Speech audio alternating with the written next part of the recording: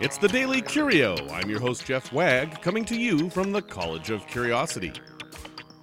A horse's ass. It seems obvious that for railways to work, the distance between tracks must be standardized. In the United States, that standard is 4 feet 8.5 inches, or about 144 centimeters. This seems an oddly precise measurement, so how did it come to be? The legend goes like this. U.S. rail systems are based on British rail systems. British rail systems are based on medieval carts. Medieval carts were based on the ruts left by Roman chariots. Roman chariots were sized to accommodate 2 horses side by side, and the space needed for that is 4 feet 8.5 inches. An internet meme about this mentions the space shuttle's boosters, which were sized to accommodate railroad tunnels.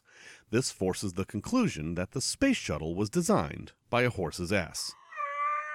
It's a great story full of logic and history and a good deal of fiction. All one needs to realize is that the Romans moved things by human-powered handcarts, and our lovely meme falls apart. The real story is one of arbitrary practicality. Railroads evolved from mine carts that were pulled by an experimental steam engine.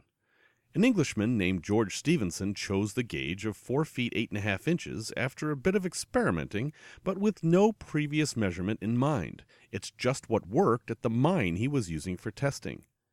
When the idea of railroads became viable, his equipment was modified, and that's the gauge that was used.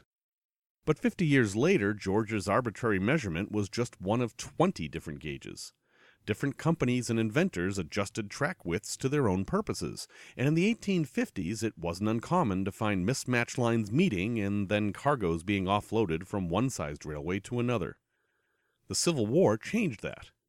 The U.S. government dictated that there be one single gauge for all railways so as to facilitate the movement of troops and equipment as expeditiously as possible.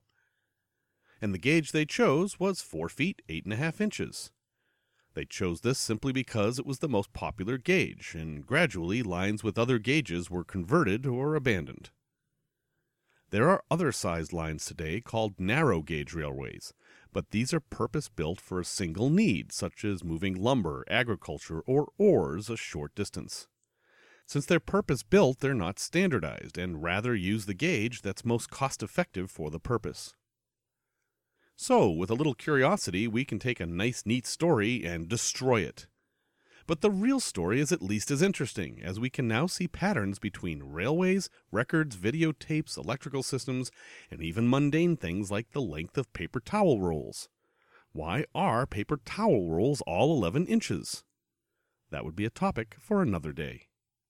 Thanks to curious person Steve Kuno for suggesting this topic.